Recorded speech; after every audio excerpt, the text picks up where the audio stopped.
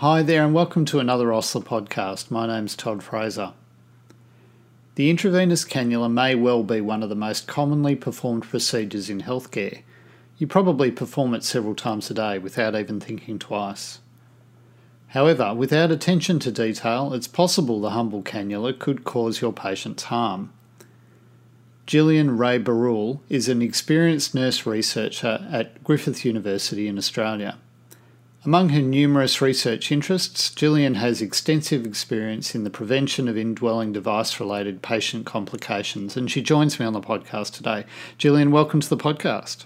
Thank you. Great to be here. Gillian, in broad brushstrokes, what are the major infectious risks of peripheral IV cannulas? Well, it's interesting. We never used to worry about this question, but we now know that the risk of bloodstream infections with a PIVC is about 2 in 1,000, and most of that is Staphylococcus aureus. So if you multiply 2 in 1,000 by the vast numbers of patients who will get a PIVC inserted, which is around 1 billion around the world every year, that's suddenly a substantial amount of patients who will end up getting a bloodstream infection from their PIVC. And, of course, many patients will get a local infection, and we don't even have the numbers on that. Is there any particular risk factors? Like what sort of patients would be more at risk of getting a bloodstream infection? Yeah, it's interesting. Younger patients, probably more at risk. And there's a couple of reasons for that, probably because they move around and their cannula is moving around. Women are more at risk, and that it could be because they have smaller veins. We're not really sure, but we're still trying to work that out. Also, patients who are obviously immunocompromised or have other things going on, comorbidities, obesity. So there's a few things. Obviously, burns patients, anybody with impaired skin integrity is a risk. Are there any particular sites that are more at risk than others? Yes, definitely. Anywhere that is in an area of flexion, such as the wrist or the antecubital fossa, is a higher risk of infection. And that is because the catheter is wiggling around inside the vessel, and it can move. It can actually move in and out of the vessel, and that's called pistoning. And when that happens, microorganisms can go down the tract and straight into the vein. So we really want to see IVs put preferably in the forearm or somewhere where they can be secured. They're not going to be dislodged or wiggled around. Now, infection control obviously starts with sterile technique or appropriate infection prevention technique. What is the standard of care for sterile approach for insertion of an IV cannula? Well, obviously hand hygiene is critical. Also, skin decontamination before insertion is essential. And we should be using chlorhexidine 2% in 70% alcohol solution. Also critical to let that dry before inserting a PIVC. The recommended technique for cleaning the skin is now a back and forth motion. It used to be the circles, but not anymore. And that's because we now know that the friction is also beneficial in decontaminating the skin. Sterile gloves are not necessary, but if you need to repalpate the vein after you've cleaned the skin, then you should be putting on sterile gloves. In terms of dressings that can be applied to IV cannulae, what is the recommendations around that? Well, the PIVC, it should be dressed with a sterile, transparent dressing with the insertion site visible so you can see if it becomes red or swollen. The transparent dressing has to be removed and replaced if it becomes soiled, moist, or loose. And like I said, we now understand the importance of securement. If a catheter is not secured, it can wiggle about in the vein. So that is a big problem. So now we have all these different types of dressings that have integrated securement. So we have bordered dressings, specially integrated securement dressings, sterile tape strips, and even tissue adhesive, which is a skin glue. We're still undertaking research to find out what's most effective, but there's quite a lot happening in that space. Now, you certainly see some dressings that are specialised, I suppose, with chlorhexidine impregnated in them. Are they necessary for an IV cannula? Look, they're quite expensive, and that would preclude a lot of hospitals being able to afford chlorhexidine dressing for an IV cannula. Places overseas are now starting to do that.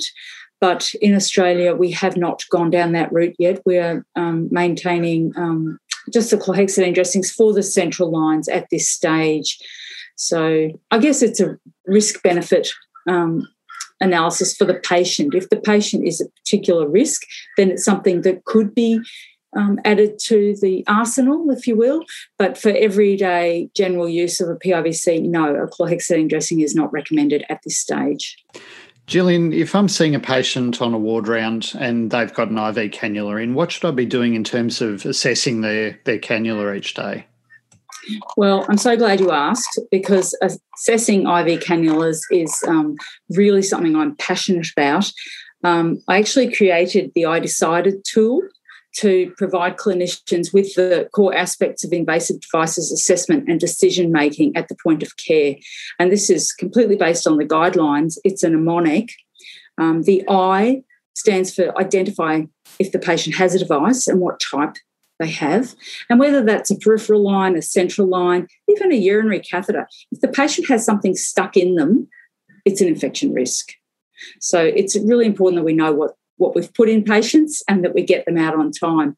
So the D then stands for, does the patient need it, or can it be removed? Because if the therapy's finished or you're not using the IV in the last 24 hours, what is it doing there? So it needs to come out. E stands for effective function. So has anyone checked the patency of this line? Does it still work? There's no point leaving it in if you don't know if it's patent. C stands for complications. Everybody knows about phlebitis, but there's other things that can go wrong. So lines become dislodged, lines become occluded, they infiltrate. So there's a bit more to assessment than just looking for phlebitis. As I've said, like infection prevention is really important. So I put that in the mnemonic because it's in the guidelines and it's a reminder that every device is an infection risk. So scrub your hand, wash your hands, scrub the hub if you have to access the line. D, dressing and securement, as I mentioned. E is for educate the patient. So ask the patient's understanding. Why do you have an IV? You know, how long has it been in for? Any idea? Have you been told when it's coming out? Because it's really important to involve the patient in their own care. And there was an interesting study done in Ireland. They found that if the patient didn't know why they had a cannula, they were 7 times more likely not to need it. So ask the patient, when was this last used? And they'll tell you. And then, of course, D is for documentation. Believe it or not, we've found in our research that up to 20% of PIVCs never get documented. So no one knows when they went in, where they went in, who put them in.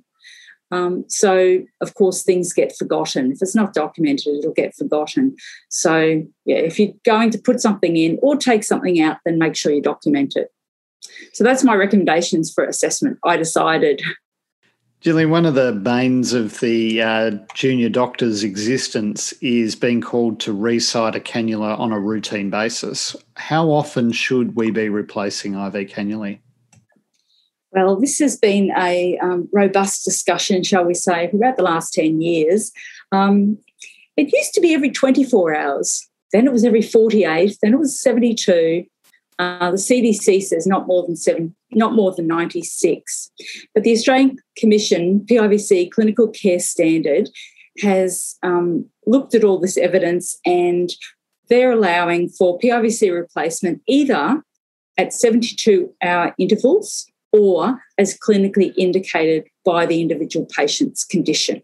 So, again, it's a risk-benefit analysis. Think about this. If a patient needs 4 days of IV therapy and the PIVC is functioning well and patient's asymptomatic, then it's safe to leave it in until they finish their treatment. Right? But if the PIVC is not functioning well or it has any symptoms, the patient's complaining of pain, then it needs to be removed and replaced regardless of the dwell time. You wouldn't be waiting to the 72-hour mark. There's nothing magic about 72 hours. It's just a guideline to remind nurses to check the PIVC and take it out when it's no longer used.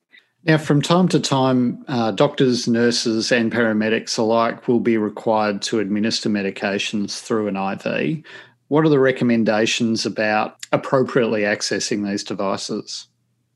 Absolutely. Again, importance of hand hygiene, you can't overestimate that. So that's before touching the IV, after touching the IV, before drawing up your medications, etc. And then, of course, before flushing the line. So if you need to access the line, you should be washing your hands and then scrubbing the needleless connector with an alcohol wipe. They say about 10 to 15 seconds of vigorous scrubbing, and that's getting all the nooks and crannies around the sides of the needleless connector as well. And then you need to allow that to dry before you inject into it. Now, some hospitals are now using the alcohol-impregnated caps, which is showing a lot of promise. But just remember, if you do that, the caps need to be discarded and then a new cap opened up and put on the needleless connector after every single use. So, it could end up a bit more expensive than the alcohol wipes. The other element of therapy that relates to IVs is giving sets and how often they should be changed. What can you tell us about that? Well, we now have recent, robust, randomised controlled trial evidence that regularly changing a central line infusion set that's been used for crystalloid solutions, so your normal saline, your dextrose saline, plasmolide, etc., every 7 days is just as effective as every 4 days. So it does not increase infection risk and it can save a lot of time and money. So we still recommend that if you're giving lipid infusions, you change the lines at 24 hours or more regularly for lipid-based infusions such as propofol. And obviously you have to follow your hospital policy and your manufacturer guidelines. But this evidence for the central line infusion sets is very recent, so your policy might not even be updated yet. Finally, Gillian, are there any other tips and tricks related to intravenous cannulae that you'd like to share? I think the most important thing is really to understand what's happening in your own hospital. A lot of places, they don't do audits of peripheral cannulas, or they'll only do an audit after a patient gets a bloodstream infection and everybody gets all upset about it. And, oh, no, we've had a SAB. We need to do some audits. It's like, yes, well, that horse bolted. I think doing regular audits, they don't need to be large, just a snapshot audit. Just run around, if you've got some time, run around the ward and have a look at 10 cannulas. Are they documented? Are they dressed properly? Are they still needed? Are there any signs of problems? Just small and quick is a lot better than, trying to organise your whole hospital on one day of the year, everybody looking at cannulas. It's a bit silly. I think it just needs to be a regular, small and, recognised important part of practice that could save a lot of patients' veins and a lot of heartache. Gillian, thank you for joining us on the podcast and sharing your insights into IV management. Thanks very much, Todd. It was a pleasure. Thanks for joining me on the podcast today. Get access to all our great podcast interviews, as well as hundreds of modules, journal reviews, quizzes and articles by downloading the free app. Search for My Osler wherever you get your apps, or visit our website at oslercommunity.com.